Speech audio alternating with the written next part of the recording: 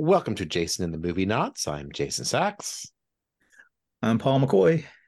And I'm Shawn Hill. And we are moving ahead with our trio of intrepid movie reviewers and commentators, this time talking about two David Lynch films, The Elephant Man and Eraserhead. So, Paul, first of all, you selected these two. Why'd you pair these two together? Just chronological. Okay, simple. Just to watch the development and see the difference between the two, from doing something on his own completely and then doing like basically a studio film. It's just a nice way to dig into David Lynch, I think. There's such a level of difference between these two movies in almost every way. Mm-hmm. Qualitative, plot wise, aspirational. This is a monumental not upgrade, but evolvement is that's not the right word. Evolution. Evolution. Evolution. It's still early here. Yeah, I'm still sleepy. I mean, there's definitely an evolution, but it's almost not. It's almost like a sideways evolution. It's like it's just like an appliance of structure. I think is really what we get. I think if we move on to the next films, we're going to really see evolution. I think what we've got here is just the just pure looseness and then pure structure with this on his style. In a weird way, Elephant Man was the more like jarring film when I watched it because there's so much structure and it's such a well-structured film with clear first, second, and third acts, callbacks to earlier in the film that are clearly intentional, characters that recur. There's the one dream sequence, but not very much dream sequence. And it's also a bit of a pastiche, too. Has this very strong German expressionistic feel to it. And so it feels really like, almost like the outlier in his whole catalog. Yeah. I mean, if are we gonna talk about Dune again eventually? I think we probably should. Yeah, we should. Yeah. When it comes, if we're doing chronological, it'll come up. Yeah. I saw that in the theater too, so I'm very familiar with that lately. Yeah. I would say, like, on one level, the only thing these two have in common is they begin with the letter E and they're black and white. But there is another thing that I thought that struck me this time, and that's the sound design. Oh, yeah. Right. The sound design really carries over. And I would even say, as sort of a high concept statement, Elephant Man gave him a chance to look at the Industrial Revolution as it was happening and what it was doing to like London society, where like the first factories had come from all over England.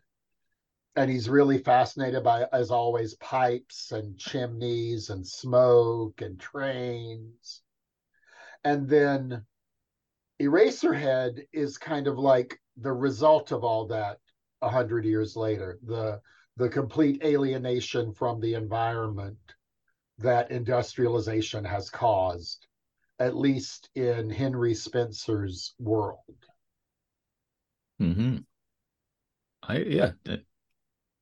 Yep. His father-in-law, who's like, I put every pipe in this neighborhood. I did all these pipes. What do the pipes do? Nobody knows. But they come through the walls and the ceiling. There's just the noises of both movies. There's a lot of unpleasant buzzes and hums and engine sounds. Yeah, it's just a constant undertone of tension and unease, I think, is what it really pulls off. And I guess that's what he meant. I guess that's what he wanted to do, was to just make it. I don't know. I mean, this is where we start getting into interpretation a little bit. And I mean, the way he works, especially with Eraserhead, uh, there's not a set interpretation. There's what he Mhm. was getting out of it, and then he doesn't care. He doesn't want to let you know what he got, what he was trying to say, what he was wanting to do. Just get from it what you get from it, and so that makes that might make talking about these movies a little more difficult than like the Cronenberg films, where there's definitely interpretations and he's definitely got some intellectual things that he's trying to accomplish. I think that's going to make this a very interesting experience trying to go through these films the same way we did Cronenberg. Mm. But I think like a film like Elephant Man, and to a lesser extent Dune, where you do have an actual story, is really the outlier. He wants us to be interpreting his work. He wants us to be pulling from Lost Highway, for example, the kind of confusion we have about who's doing these things in the film, to keep it without any spoilers. And I think that makes it in some way a richer experience. And Cronenberg creates these worlds and pulls us in them and tells us these stories, where Lynch pulls us into these worlds, gives us these fingerprints that lead us to something, but we have to bring a lot of ourselves to it also. Yeah, yeah. It's like music. I saw somebody online say that compare his filmmaking to like it's like music or like abstract art or architecture. It's designed to provoke a feeling, but you bring the emotional connection to make those what you feel as a reaction. And so it's going to be different for everybody. And so that's the thing. It's like there's some key points. I mean, you can it's clearly Eraserhead is dealing with anxieties about, having a family and child raising. That's obvious. But then there's so much more there than that, though. And we're all going to see different things. Mm-hmm. So, like, I have no idea what to make of the girl in the radiator. just I'm just I'm stunned by that. I don't have any idea what kind of interpretation would be, other than the fact that we see when he first comes home that first night. That's what he does, is he just lays on his bed staring at the radiator, and like that's his peaceful space. That's where he uh, is able to just like chill and look happy. At least he looks happy when he's doing it. And then when they've got the baby there and his I don't know, the child's mother, when they're there, he tries to do that, but he can't get comfortable because of the noises and everything. And so that's the only key points, like, or keynotes I can find to kind of find some sort of interpretation for the girl in the radiator stomping on falling sperm and singing about heaven. I guess now that I've said that kind of does open up some Yeah. interpretational possibilities, doesn't it? Oh, I think what it's important that she's on a stage, mm-hmm. right? He looks into the radiator and this little stage comes out. Yeah. And she's like a 60s girl group singer, which is a image he touches again in Mulholland Drive, Mm. and I think at some point in Twin Peaks, some of the TV shows in Twin Peaks. Mm-hmm. And Yeah. And so that blissful Motown singer is like this reward or comfort. but then you got like Blue Velvet where it just turns into something different. So, but that's for another day. Well, in Blue Velvet, Isabella Rossellini, she's not the blissful singer on the stage. Mm-hmm. She's the femme fatale, beautiful woman from across the hall. Right? I was struck by how her hair and makeup looked like the beautiful woman in Eraserhead. and whom he cheats on his wife with. But does he? That's another thing that I was interested in seeing, hearing what you guys thought. I don't think he did. I think that was all fantasy. She's Well, not there when he wakes up. she she his bed turns into a hot tub that they sink into. Yeah, so I think that's why I think it's a dream. It's that it's a fantasy of his wanting that instead of what he's got, the wife who has left him and the screaming baby thing. I think when he wakes up, there's nothing there. She's not there, and doesn't see her again until she's coming home with a date across the hall. So I think that was fantasy. I think that turns on that notion that this is just all about family anxiety about settling down, anxiety about having a child. And he and his wife did divorce during the making of this, but they were still friendly.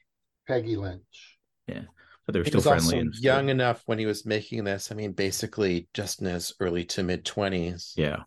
that he was Still also, a film student. yeah, Mm-hmm. still, yeah, at the AFI, special AFI studio. And then basically postgraduate education, he was able to still use the studio space to create the film. So it's clearly like showing, not clearly, but I think I agree with a lot of what you're saying there, Paul, where it's kind of showing his anxieties about moving into adulthood and what it means to have a family, and these kind of feelings of being lost, your youth being lost in a way, trying to recapture it with the music too. Like I keep coming back to in my mind to the way Lynch uses music in all his films.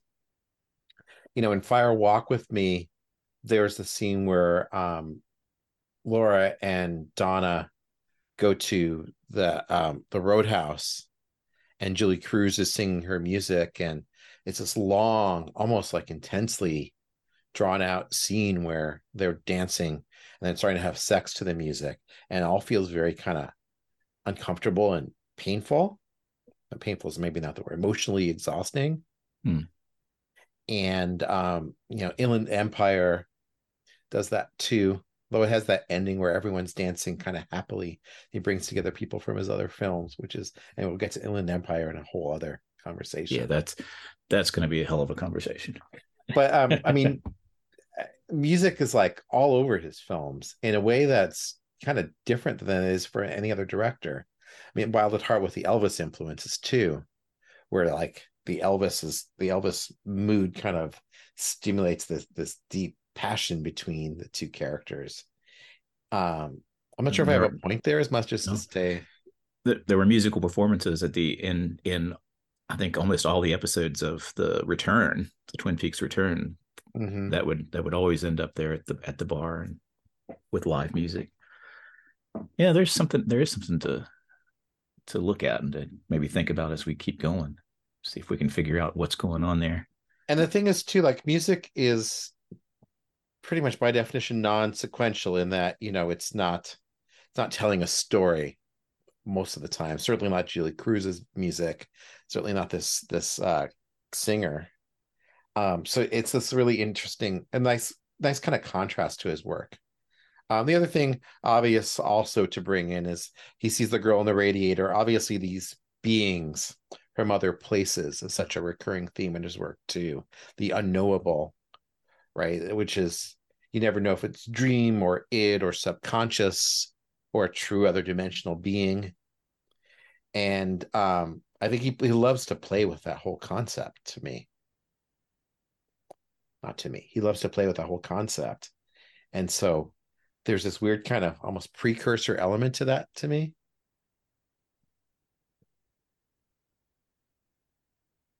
What do you mean? Oh, just like seeing it in Eraserhead and seeing the girl in the radiator. Oh, okay. It feels like he's starting to play with ideas to keep revisiting again and again in his career. Oh, And yeah. I guess in a lot of ways, the way I watched this movie was to say, what elements do I see later on? And what is Mhm. how does he build on these ideas he's pulling out later on? Yeah, that whole opening sequence, with the man on the planet pulling the gear, pulling the levers, and his uh um what's his name? His Eraserhead's head floating in space and then opening his mouth and the sperm flying out to just, yeah. Which is so beautiful and so weird. Yeah, and that comes back Uncanny, in maybe is a better word for it at the same that time. that sort of thing does come back in the Return too, the Twin Peaks Return. Did you guys? I ended up with. I've got 2 copies of Eraserhead now, the Criterion and an earlier one. And the earlier one, the only extra thing is the 2085-minute documentary Mm-hmm. that Lynch made, I guess. And the Criterion has a bunch of other things plus that. But I was really struck by how, like, that the song of the Radiator Girl was written for the movie.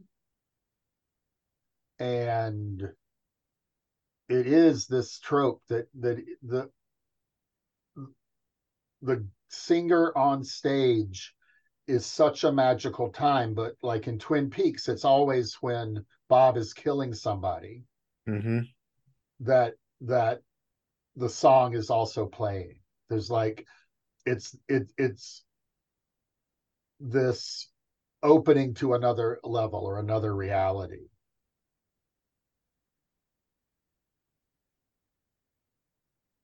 Yeah. And there's so many like textbook surreal elements in Eraserhead, right? Looking through keyholes, the globe, the muddy ball of earth breaking open to show something inside, Mm-hmm. um, walls and windows that are broken and pierced that you look through, it, and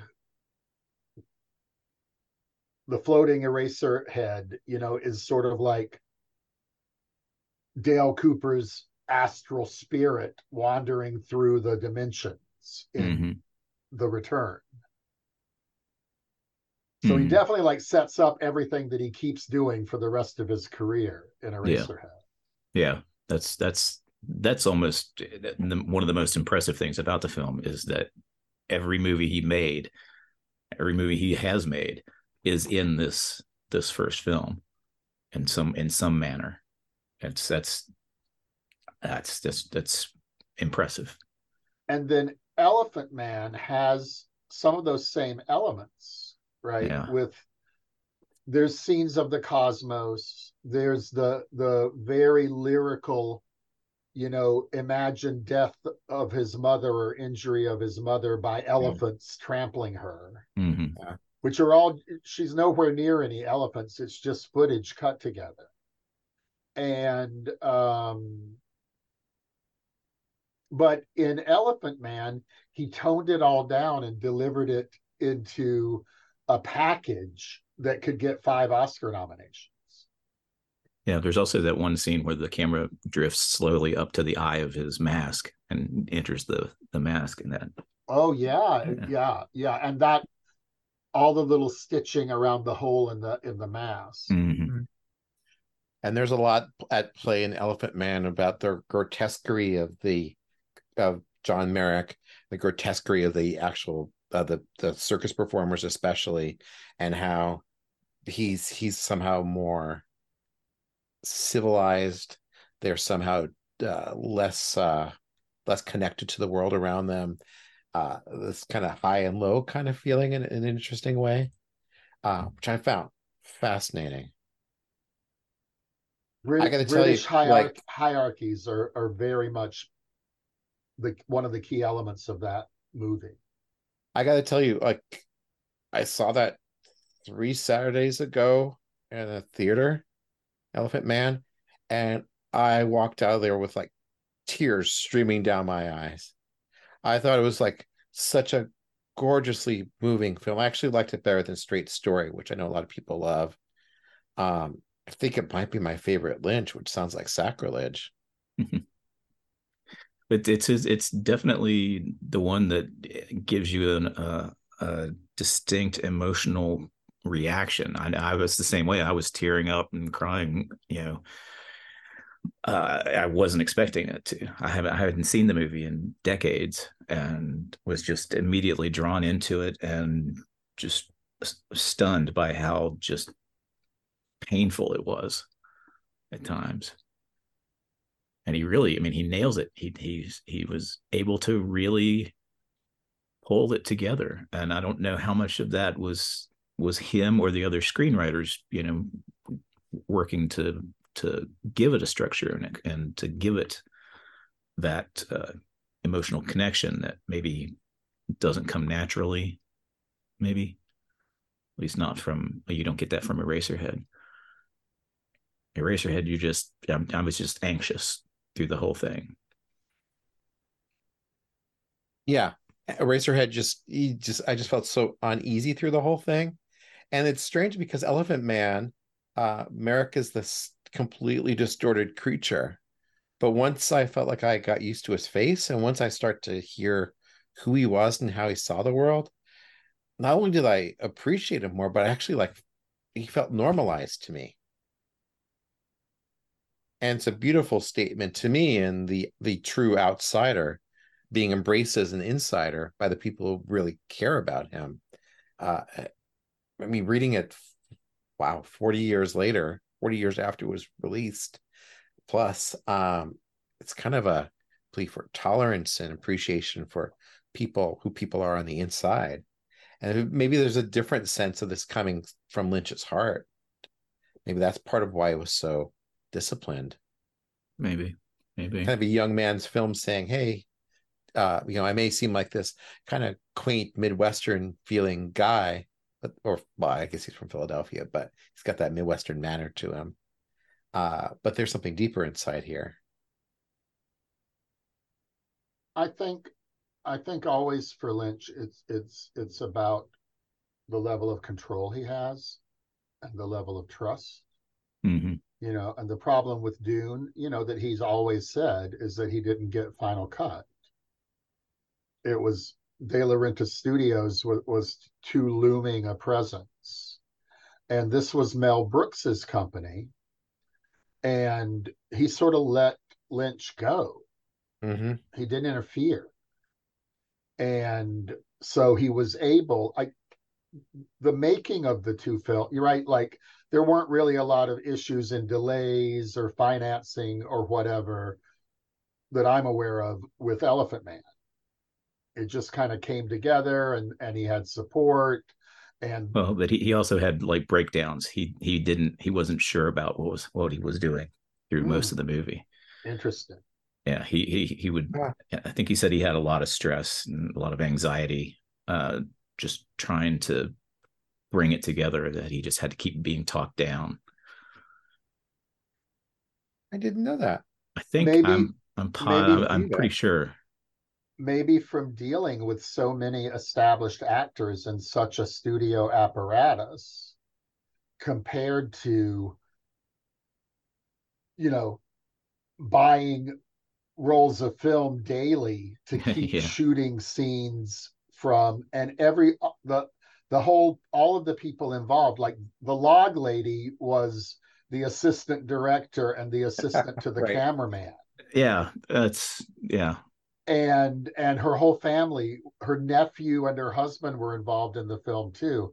It was this labor of love by this tight-knit group, and that it took 6 years of even like additional footage and reshoots was something they all were just committed their lives to.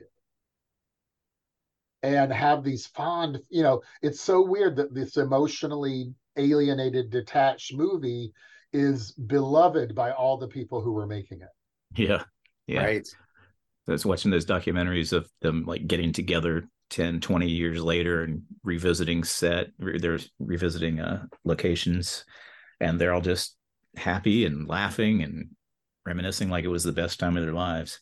Yeah. Yeah, and they they wanted to break into a locked garage Mhm. where that had been one of the sets. Mhm. And they're like, who's got some bolt cutters?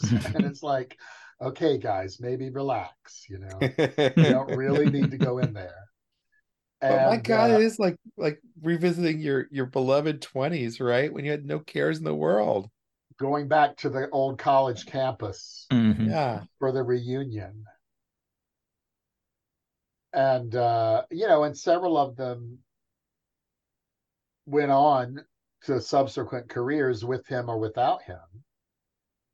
The wife, Mary, was on Little House on the Prairie. Yeah, while they were filming, while they were Yeah. I filming Yeah. love that Eraserhead. anecdote about her showing up in her makeup in the evening. Just it's amazing that it got made. The story of Racing Your Head getting made is like one of those iconic, you know, low budget films. How do you what do you do to get a film made? It's you just keep working at it and working at it. I mean, the fact that what's his name? Jack Nance. Is that right? Yeah. Yeah, Jack Yep. Nance. That he Yeah. had to keep that haircut for 5, 6 years, Oh God. because you never knew when they were going to be shooting again. Yeah. That's Yeah. just that's just stunning to me. That His someone that has ex-wife that. had to keep teasing his hair. Yeah, it's amazing. Yeah. And you notice she also said, um, in gratitude, he gave them all points on the movie. Yeah, so they all And kind everybody's like, that's such a nice gesture. This movie's never going to make a dime. of And it ended up having kind of an endless life as a classic art film. And they're getting residuals, yep. They'll make like money real forever ones. from it. Yeah. And she said she put her daughter through college with Eraserhead. Oh wow. Didn't know that story. Yeah. And the second disc on the Criterion has, it's so annoying, like all David Lynch discs are. Mhm. And it just has a string of dates, a string of Yeah, years. yeah. And you click on each one, and who knows what you're going to get. Hmm. And they're all like, it could be a 5 minute clip, it could be an hour and a half clip, Yeah, or a and trailer for a a trailer. Yeah. re-release. Yeah. But there's some real little gems in there, that Hmm. Criterion dug up. Um, and then, of course, Catherine Coulson, the log lady, was involved with his work for her whole life. Hmm. Yeah, there's an anecdote in I think the booklet, or I mean maybe in the Lynch on Lynch book, where he said while they were filming Eraserhead, he told her he wanted to make a TV series with her and a log, where every week she would take the log someplace and show it, like how paper is made, or how how something is done, and it's like an educational show. And then however much long later, she gets to play the log lady for real. It's just there's just so much. I mean, like I said, everything is there. Everything he has done is there in his head, either behind the scenes or in the subtext of the film. It's amazing. Hey, Sean, I know there's some of his short films on that disc too, right? Did you watch any of those? I didn't. Okay. I'm curious how they kind of fit into things like this, the amputee and stuff Yeah, like that. I didn't Yeah. see any of them either. Yeah. I've got, let me They're grab that streaming on list Criterion and see if Channel it too. I just didn't says. get a chance to watch them.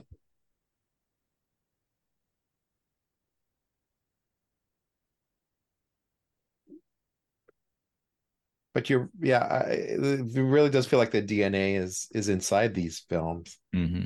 And I keep wanting to trace everything back to Twin Peaks since I know it so well too. And there's so much in there around the family and the dysfunctions of families inside what appears to be functional.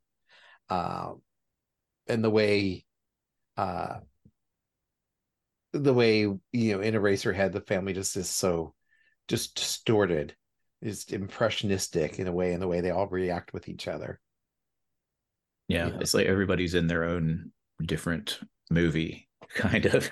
Yeah. Yeah, they're reacting to things in ways that you just don't know what's going on with those characters, or what, what's their triggers.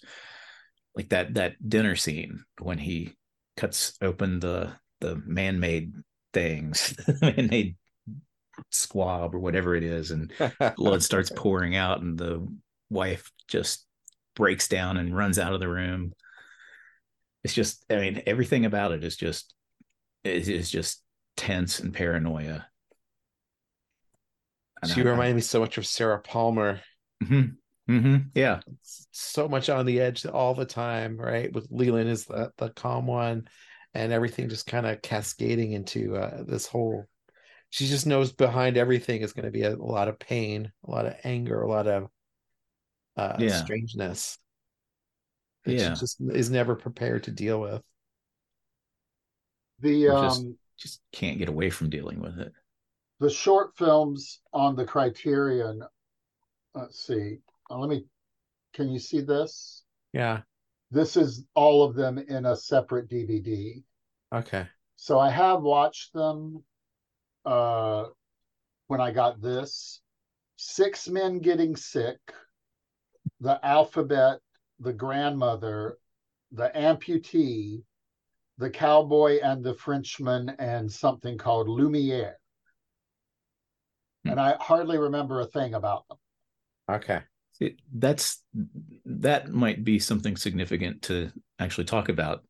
Um, the fact that these are so, like we said, so abstract, and you bring your own meaning to, all of these works, that when it's something like that, like the short film, it's just kind of an image. Sometimes it doesn't have the same kind of impact as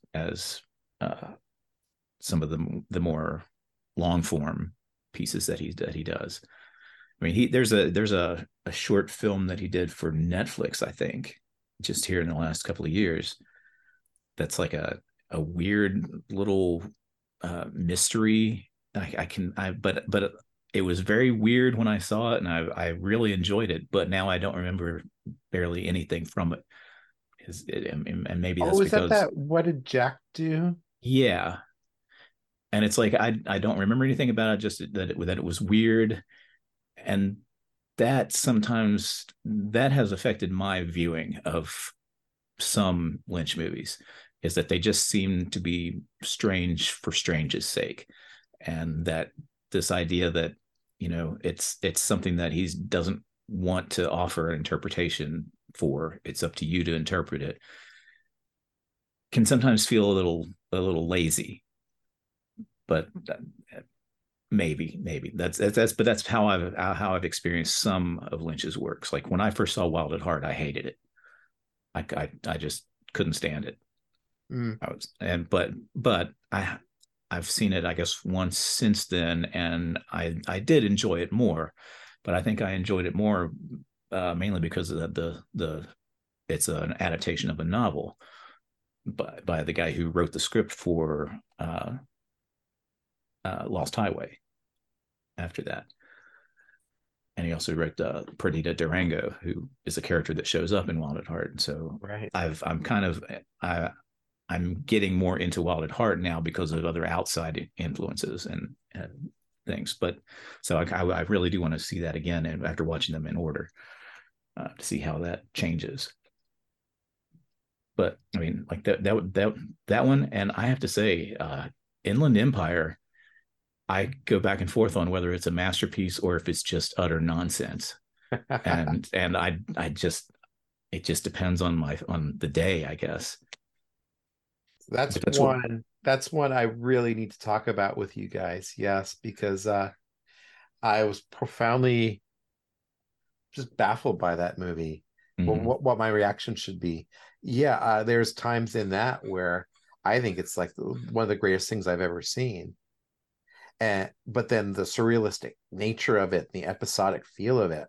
I don't know, is it indulgent? Is it weird for weird's sake? Is it a masterpiece that's kind of playing with the idea of the whole concept of narrative?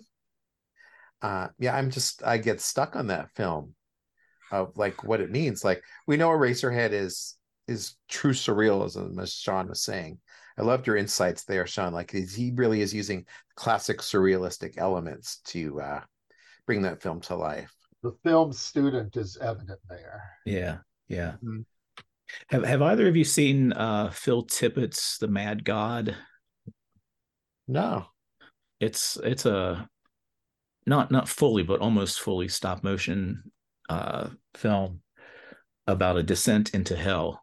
And when I had just seen that like a week before watching Eraserhead again this time, and there's it might be the closest thing I've ever seen to Eraserhead, uh, and it's just unrelenting, just horror, uh, horrible things happening to everyone involved, and it's just like I said, it's a stream of consciousness film. He was just making things up as he went, and you kind of get that same. It's an energy that, again, like I said, it's relentless. It's tiring. I watched it on Joe Bob's Last Drive-In, and they kept cutting into it to every 20-30 minutes or so to talk about the film with Phil Tippett and to talk about the making of it and what he was trying to do. And he was full on just like Lynch, not offering up interpretations. He refused to do that. He was just watch it. It's there. What's on the screen is what the meaning is. Mm-hmm. And it's if they hadn't been cutting it up and breaking in to talk about it every 20 minutes, I don't know if I'd have been able to sit through the whole thing. That's But interesting because I see you as a person who's got a pretty high tolerance for things that are non-linear. it's not so much that it's non-linear. It's just that it just keeps going and going, and there's no real end goal in sight that you can tell. And at one point, it spirals into a whole dream sequence that's very bizarre before finally coming back to the reality in quotes. And it was, like I said, it was very much like Eraserhead. I mean, I guess I've never seen anything else that really did that as effectively. And I think Eraserhead is just, like I said, it's a masterpiece. I do think it's one of the greatest, low budget indie, I guess, midnight movies, that sort of thing, Mm-hmm. which is where it got its foothold. So why do you think it is so? What do you think makes it so effective? I think it is. It's that underlying sense of unease and angst and anxiety that just never lets up. Uh, I mean, this is one of those movies where when you're in college, it's like you get really high and watch, and it just Uh-huh. freaks you out. Uh-huh. And I know somebody who tried to watch it while tripping one time and was just like, nope, nope. Got like 5 minutes in, I was like, nope, turn this off, turn this off. Is this too much for me? And it's like totally understandable. Because there is something like I think part of what makes Lynch so great is he has this ability to kind of tie into this like almost subliminal world that we all live with, Mm-hmm. tie into our subconscious or unconscious or some lower level that Well, we're not always like in contact with. yeah. And, Have and, you and I have wish you I knew how he did that. Go ahead. have you looked into his transcendental meditation No, tell me work? about that. That's his thing. He does transcendental meditation, and that's where he pulls up these images and these ideas. And it's I just started looking into it just this weekend, or just Friday, I guess. uh Watched him do like an hour and a half documentary about transcendental meditation and how it helps him and how it keeps him creative and active. And it's really is about digging into your subconscious and pulling up images and ideas and that expand your consciousness. Uh, And it's very interesting. You can't you can't really like watch a video about it and start trying it. You have to actually be taught. There's a like a short course that you take with a licensed transcendental meditation teacher. They give you a mantra, and then you're off to the races after the classes. And it's very interesting. It really made me want to try it, but there's like nobody close to actually, you know, Might be interact with easier to get for it Shawn and started. I to find that than Yeah. you in West Virginia. Yeah. But it did, the way he talked about it, it really was about that, like diving into the subatomic realm of consciousness. Uh, So he's legitimately thinking in that way then. Really, yeah. Yeah. And he mentions it briefly in one of the in like the there's a one of the videos on that disc. He's being interviewed by someone like a college uh, interviewer or something. So it seemed like, and he briefly mentions transcendental meditation, I think, but and so I guess he's been doing it forever, and it really, it like I said, it really made me interested. There, he draws a parallel between like physical reality and then looking at atoms and then molecules and going subatomic, and how it's just opens up and it's into like a oneness, and that's at the base of consciousness. If you can go deep enough, it's a oneness with everything. And apparently it's very easy, and you do it the first time you do it, you can reach that point. It's very, very, very strange, and I'm very intrigued. I think he said one of the Eraserhead crew did it with him. Okay. One of the actors or behind the scenes persons was also, they started it together. Okay. Well, that makes sense. Yeah. So since the first movie. Yeah. It sounds like a very California sort of thing to do. Yeah, it does. But then I found out, yeah, I was like, it's a bunch of people do it. Jerry Seinfeld, I think, is someone else who does it to just to basically to stay fresh, to stay creative. That does sound intriguing then.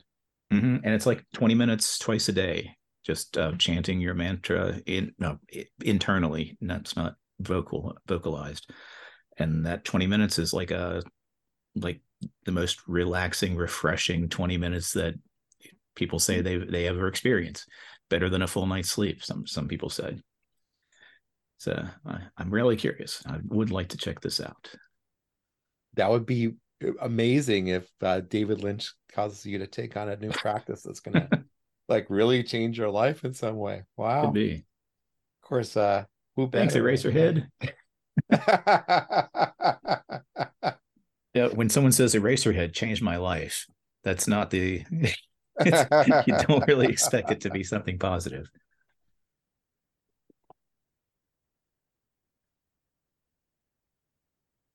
Here's a question. Okay. And this is like an interpretive approach that I think I might want to explore a little bit, maybe in some of the ones coming up.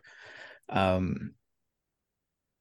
had this notion the last time I did a Lynch rewatch, that maybe there's not there aren't different levels of reality in these films, and there aren't dreams being shown, that everything that we see is actually there. That's not something to be interpreted. That's a thing that's happening. Like the man in the planet moving the levers in the beginning of Elephant Man, that's some sort of real thing in this world of the narrative. Not necessarily, I'm not saying like, in the real world he thinks there's a man in a moon pulling levers, but in the structure of the film, that's not a metaphor for something. That's the reality that this world is. And so, like when the little woman comes in out of the radiator, that actually takes place. And in that case, maybe he does actually have sex with the beautiful woman across the hall, and it does have some sort of weird transformative experience through that. And when his head gets chopped off and the little baby head pops up and screams, and then his head falls into the street and is picked up by a kid who takes it to the pencil factory, and he gets ground up and turned into erasers and becomes Eraserhead. It's like, that's just, maybe it's just the reality of this film. And then I don't even remember does he just wake up after that in bed, or is that, I can't remember. They just go back to him not being decapitated. Yeah. Right. So yeah, I was. Oh yeah, I yeah, mean, because that's where he's having the sex with the woman across the hall. That's when all that happens, and then he wakes up and she's not there. And when he looks out the window, just sees people fighting, and then looks across the hall again, and then she's there with another man. So yeah, I don't know. And I guess maybe you can't really read it like that. Well, except as a surrealist. I think there always are other realities in Lynch. Mm-hmm. That they're connected to this reality, that this reality triggers. But that a lot of the like scenes or set pieces are kind of artifacts of some other forces at play. Hmm. And maybe that there are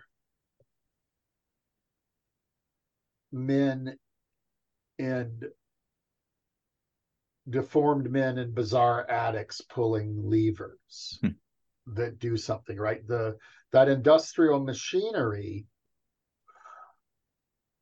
is everywhere.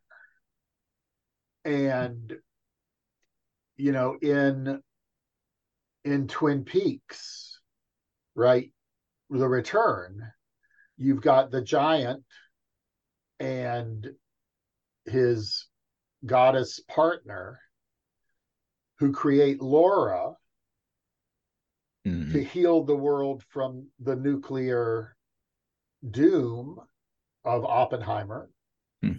And they're using all these polished brass tubes and apparatuses and vats and like a still, but it makes bubbles of souls or something.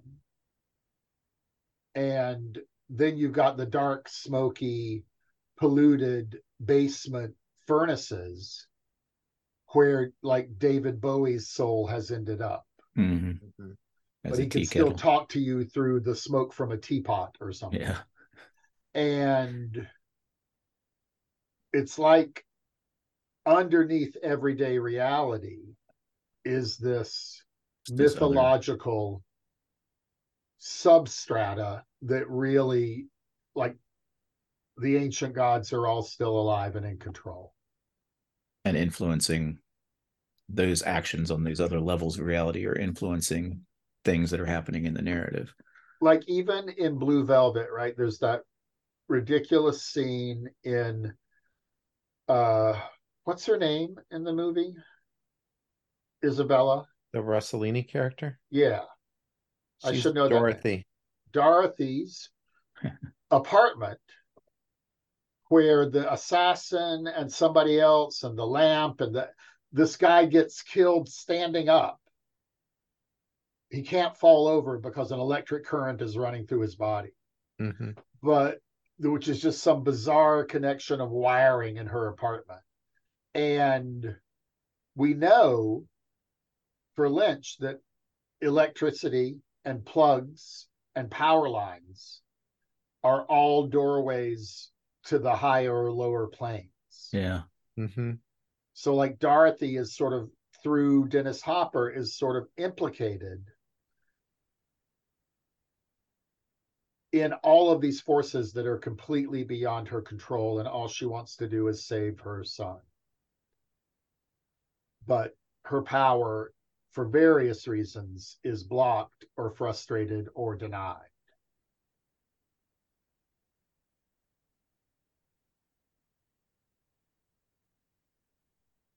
Oh man, this is getting weird. These are going to just be very strange discussions. Well, so then that comes back to Henry in Eraserhead Mm-hmm. and his impotence and his feeling of being blocked and his lack of connections, lack of real connections, and his aspirations, which are consistently unfulfilled. And this technological world, manual or steampunk, we could call it for what it is, technological world around him that's also alienating him. So he's both part of this world and not part of this world. It's the part that imbues him with life, but also kind of pushes him away from anything deeper in his life, estranges him from life. He wanders around through, finds a dead cat's in. But then we get back at the end of the film, we get back to the man on the planet, where after Henry un unloose, I don't know what he does, unwraps the baby, and it's just guts, and starts screaming and dying, and then the planet explodes, and the man on the planet is there struggling with the levers and everything sparking and exploding, and Henry ends up there in a cloud of eraser shavings, and he's finally embraced by the lady in the radiator as everything just builds to a chaos, and then the movie's over. The screen goes white. Yeah. Oh my god, he is the Deus ex machina. He's the god in the machine. He's literally the guy pulling the levers is this other being changing everybody's life. It keeps I was seeing it as like that's the guy that's who keeps everything working. That's Superman in the sun at the end of uh, uh, the Grant Morrison All-Star Superman. All-Star Superman. Yeah, that's Superman in the sun pulling levers and making sure the sun doesn't go out. And then, but somehow it's connected and tied to the baby. Henry broke it. Henry broke it. So it's an apocalyptic ending. Yeah, that's how I interpreted that. He's also even got sandworms, which I had forgotten. Right, that little worm he gets in the mail. I forgot about that. Yeah, and it jumps in. He's got all these mounds of soil and debris in his apartment, and things growing out of them. Yeah. Seemed to me like that would be pretty hard for his wife to put up with. Yeah. But then where does she got to go home to? She's got a dad who's sort of lost his mind, a mom who makes passes at her boyfriend, and a grandmom who is beyond her useful functional years, but still smokes. It's like every element, every character, every scene is just an aspect of this anxiety about family. And I don't know where the Eraserhead part comes in, but I mean, that whole family, it was like every scene is just like the worst case scenario that he could imagine happening. And so it's like almost like what we're seeing are, holy shit, maybe it's like Spider. Maybe everything that we see is filtered through Henry's and anxieties, and maybe the extreme weirdness of that family isn't so much the family, but it's his interpretation of the family. His anxieties clouding his experience. I think there's a lot to that, Paul. Yeah. Maybe. It's I was thinking about that, like with Spider, how everything was filtered through his perception, and so you get things happening that aren't really happening, but they're the way he's uh, hallucinating them or interpreting the reactions. Only in that case, it's an actual study of mental illness, whereas here it's using that filter as a means of artistic expression, say. And so maybe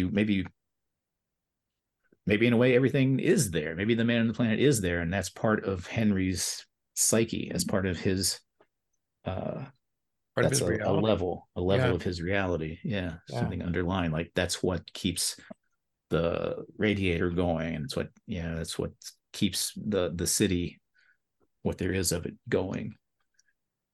And then the baby ends up as again, maybe the baby isn't necessarily a monster, but it's just a constantly screaming, mewling child that he can't handle, and that's how he sees it, as a thing.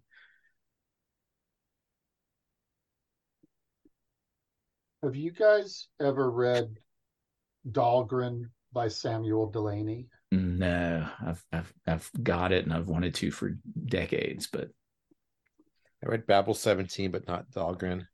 Well, Babel 17 is like the Elephant Man to Dahlgren's Eraserhead.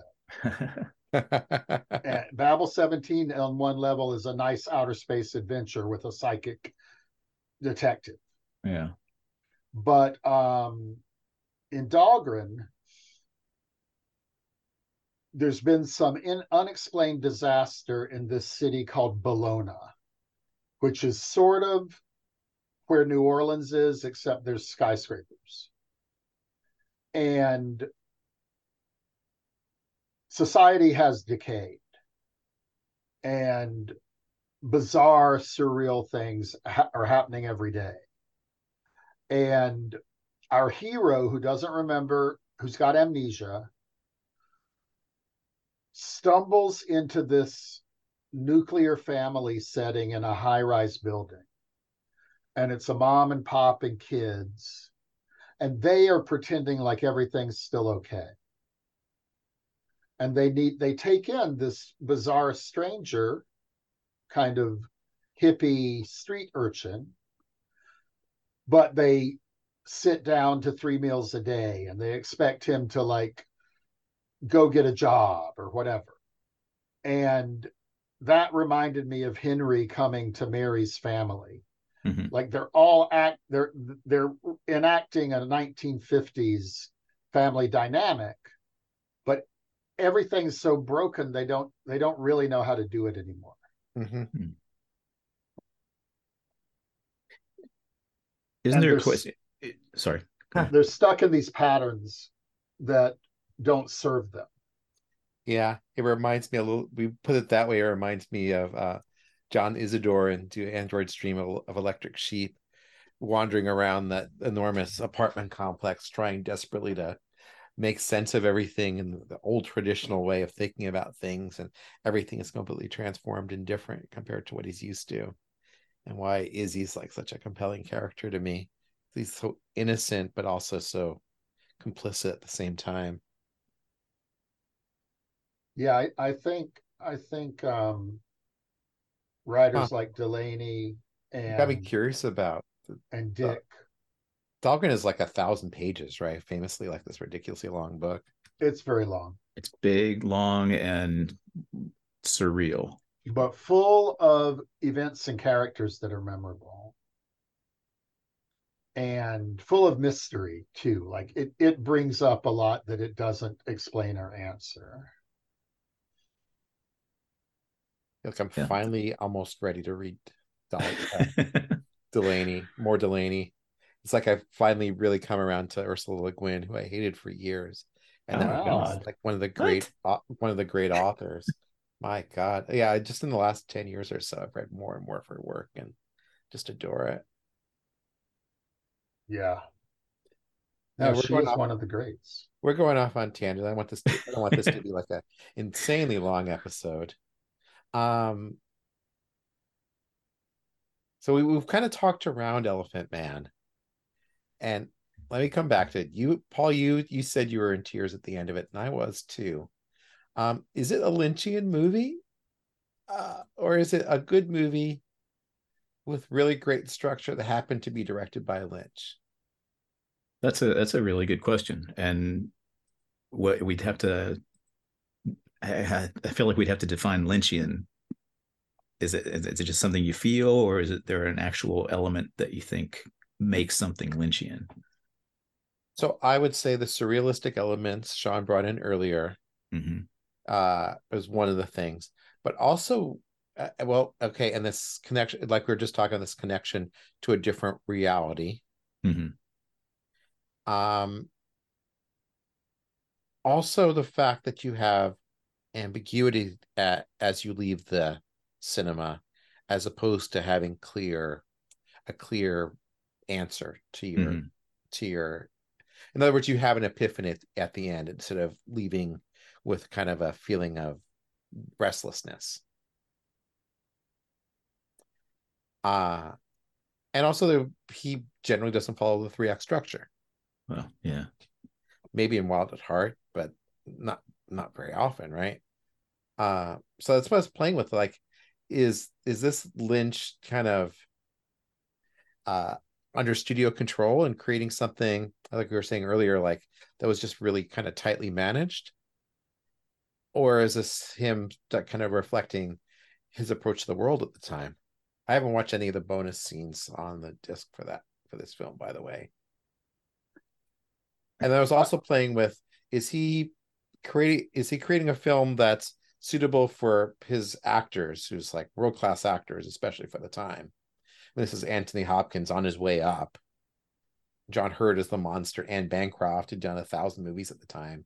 John Gielgud, Wendy Hiller. I mean, these are Yeah. big time, serious actors. Yeah. There's also a notion that there's always something lurking underneath. There's a darkness that is always there. It's always present, but might not be expressed, continuously. So and that's where that sound design comes in. It kind of helps build that sense that there's something going on underneath that, like no matter how good things look on the surface, there's going to be that darkness underneath that's just waiting to happen. That it could happen at any time. So in that sense, I think it does. Yeah, I think it does. I think keeping it black and white was a very Lynchian thing. Mm-hmm. I think it really does distance you a little bit from what you're watching. And the camera work, I think, is his, right? There's a lot of long shots. There's a lot of main characters kind of in the background.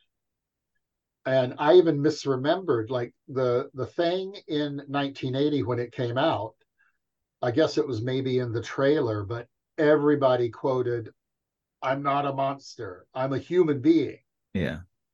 And when he says it, this time he's in a urinal bathroom stall all the way in the back with this big crowd in front of him. You can hardly even see his face. Yeah. But you hear his voice and they all kind of back away. And so I think what the camera's doing, I just think with the circus scenes and the freaks who free him from the animal cage and the performance of Freddie Sykes too as Bites, I I I think Lynch was maybe awed a little bit by this caliber of actors, and he let them do what they do.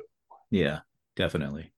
Because he, in Eraserhead, the actors said, the cinematographer said, well, there's no script. You just show up that day and do what you need to do that day. And the actors are like, he sort of hires you because he wants you to do a thing, and then you do that thing. And he, points you towards what it is, but he doesn't really explain anything. And in this one, we've got like John Gielgud and Wendy Hiller, who have been in every British movie since the 50s. Yeah. And Hopkins, young and at the height of his powers, as Jason said. And Anne Bancroft, who gets kind of a star moment in all of the Mel Brooks productions of this time period, because she's a famous actress herself, and she's Mel Brooks' wife. Mm-hmm. Very good actress. Yeah. Yeah, she's really, and he gave her kind of, this was like a postcard role for her, right? The celebrated British stage star. And Yeah, with the heart of gold too. I kept expecting her to betray Merrick, and she never does. So she's kind of given a role that's perfect for for treating I the think producer's wife. Yeah. I think the surrealism for Lynch this time was England itself, like just putting the Canberra back and watching the British people be British. Mm-hmm. Right. So he's got the class struggle, right? He's got the seedy bar and the guy who wants to sell tickets to the freak show. And then he's got the actual carnival guy whose whole career has been built around this one sickly, deformed person who's at the absolute bottom of the social strata. And then when the doctors want to kick out the incurable Merrick, the Queen's daughter-in-law shows up and goes, the Queen says no. Hmm. And everybody goes, oh, yeah, you're right. Sorry. Victoria wins. So the status of everyone is important. And Merrick's status is ever changing up and down. Yeah, because he's outside of all the social circles. It's really like you take all of the surrealist, the subtext of everything that's going on in Eraserhead, and it's no longer subtext. It's the means of expression in Elephant Man. Hey, what do That you? Oh, sorry. Keep going, Paul. Sorry. I was just say like that idea that there's something lurking underneath isn't so much symbolic like it is in Eraserhead, but it's actual events. There is someone there who's awful and who's tormenting him, and it's almost like all the things that are Lynchian generally tend to be more abstract things or more feel things. And in Elephant Man, the Lynchian elements aren't so much feels as structures in the story. Yeah. I was just thinking about the cathedral he creates, Mm-hmm. that he models too. He literally is like the god figure, creating this geography in the film too, Merrick. If I had a complaint about the Elephant Man, it would be that everything is just there on the surface. The everything that is said thematically is just kind of on the nose. Yep. It lacks I don't know, it lacks another level to me. It's a fantastic story, and like I said, I was in tears. It deserved its award nominations. It's a really well done. The performances are all spectacular, but it's like, yep, and here it is, and we're done. When it's over, you're done. Mm-hmm. Yeah, it's almost formulaic because I think the story lends itself to that. Yeah. And I agree with you completely. Everything about it is up front, the good and the bad. Yeah. And all the dialogue, people say exactly what they mean. Yeah. Yeah. And it's not like the dialogue in Eraserhead where you have long pauses before speaking, you have weird phrasings, you have sometimes going into just screaming instead of reacting normally. And in here, everything is very normal. It's very, this is how it is. This is what it's going to be. This is a movie. This is a movie about a story, about a character, and this is what happened to him. Yeah. Whereas Eraserhead, it's like, Yeah. this is a thing. This is this might not even be a movie. This is an What is experience. This is a Yeah. dream collage nightmare. You're going from amateur actors to Shakespearean actors too. Mhm. Right. Yeah. But Your point about intimidation. Yeah. the amateur actors are bringing in levels of interpretation and levels of performance that you're not getting in an Elephant Man. Yeah. Elephant Man, they're on the money. They're hitting their marks. They're delivering their lines. They're doing the emotion that is supposed to be done there if this were a real thing happening. Eraserhead, the emotions are all over the place. Nothing is how it should be happening. Right. And so in that case, in that sense, I can't put Elephant Man above Eraserhead, even though it's the more competently and successfully made film as far as general, your normal filmmaking. It takes as well as what normal filmmaking looks like. It looks like a movie, it sounds like a movie, it acts like a movie. And Eraserhead does so much more. Yeah. I think that's why ultimately. Go ahead, Shawn. Sorry. I really feel like each movie, not just Lynch, but anyone, like a film can come together or it won't. Each one has its own identity, that family structure that forms, right? And like something like Dune clearly went astray halfway through. And this one just all came together. And I think Lynch let that happen. I think he was seeking studio success at that time, right? And weirdly enough, Eraserhead in a way had started to build his reputation on one level or another. And though it didn't really pay off for years. And so I think he was sort of content to let this one be, I mean, not just upfront, but also like openly sentimental in a way. Right? Yeah. Like a 19th century postcard or a 19th century sort of Dickens story or something. And the characters go through horrible things, but we care about John and we want people to treat John well. And we're pleased when people do that. I thought like John Gielgud at first as the hospital director seems like he's going to be this forbidding presence, condemning everything. Yeah. And it turns out he's much more nuanced than that. And he just wants to know why his favorite doctor is sneaking this one patient around. Like, what's the problem? He wants to figure it out, and he takes steps to figure it out. He's actually a very competent hospital director. And I'll make another association. Have any of you guys seen the 60s Charge of the Light Brigade movie? No. Tony Richardson, Vanessa Redgrave's father, I guess, and she's in the movie, and John Gielgud is in the movie. And he's a man in authority.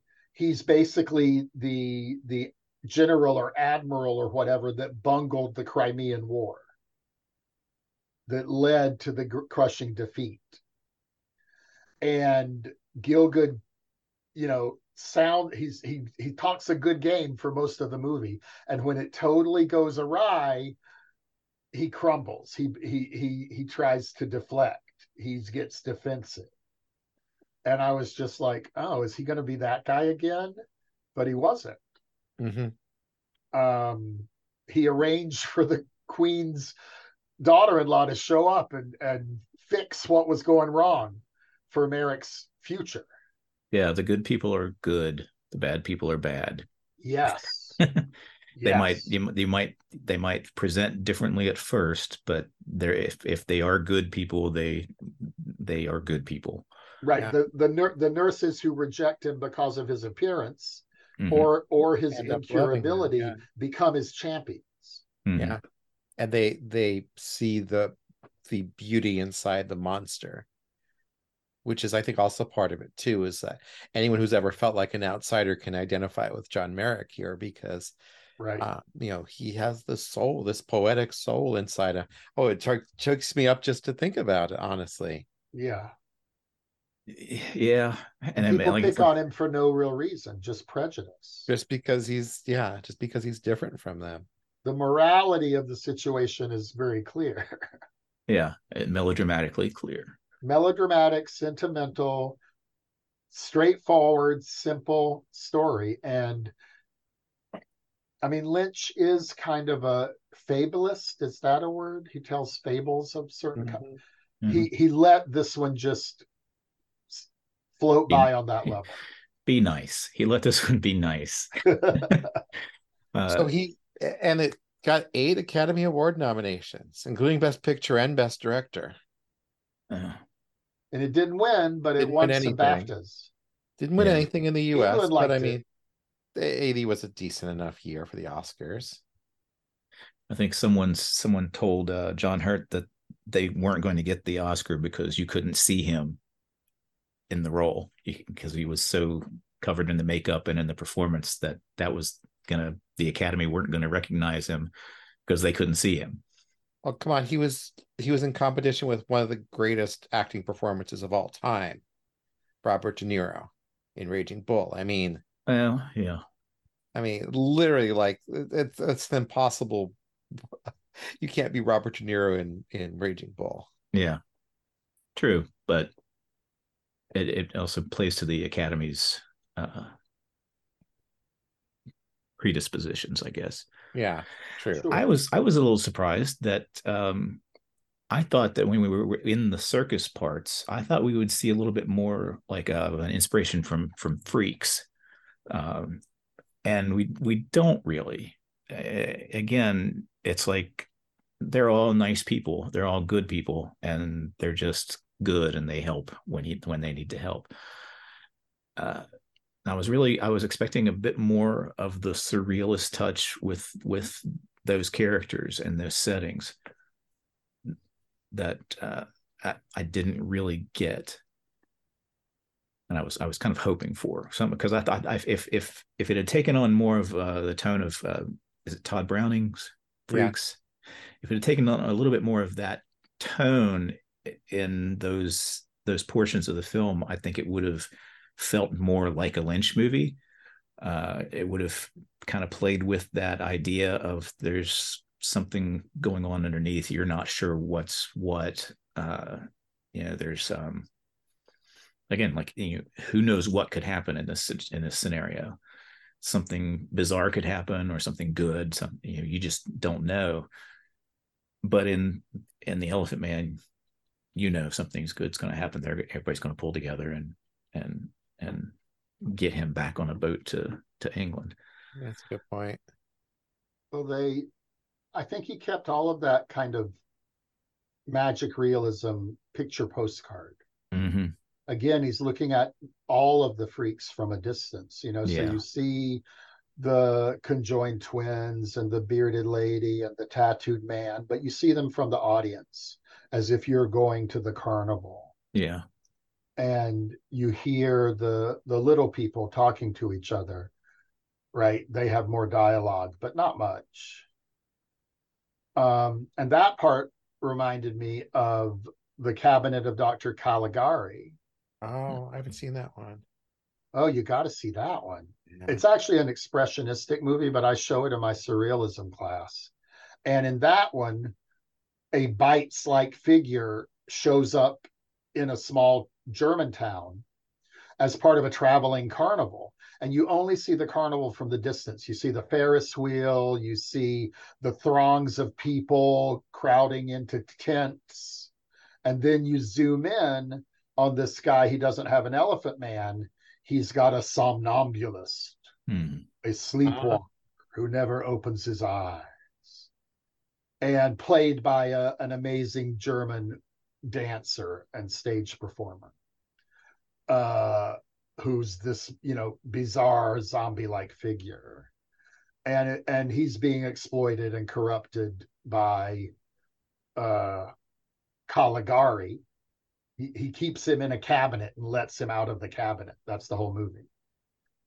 So Lynch is, and it's visually one of the most experimental early movies of all. And it was a huge box office hit in Germany in its day, like 1919. So I think he's picking up on all those early surreal films. Yeah, And it's just not hitting the ones, the inspirations that I was hoping for. Like I said, like Freaks, Nightmare Alley would have been another one to pull in a bit more unease. yeah, but he can't, because he wants you to like John. yeah, and everybody in the circus except for the bad people. Everyone who knows John likes John. Right. Yeah. You should understand the freaks, not laugh at them. Even the little boy who starts out as a hostile. Right. Once he sees that he's not a monster or mentally deficient, whatever, even the little boy comes around.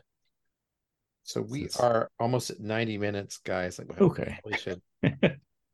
I knew we would go long, especially once we Yeah. got our second win today. So next time we're going to do Dune, and we're going to do Blue Velvet, talk about two movies again that are very different from each other. Cool. Yeah. But both with superstar Cal MacLachlan. Yep. I'll tell you up front, I love Dune for what it is. I've even come around more after our last conversation. I'm hoping to find something to like this time. We know how I feel about it. Any last words on these two? No, not for me. I think I've said my piece. Yes. Well, yeah. I thought we came to a great kind of set of insights on these. Thank you, guys. This has been, it's always great getting together. Yep. Thank you too. Yes, thank you.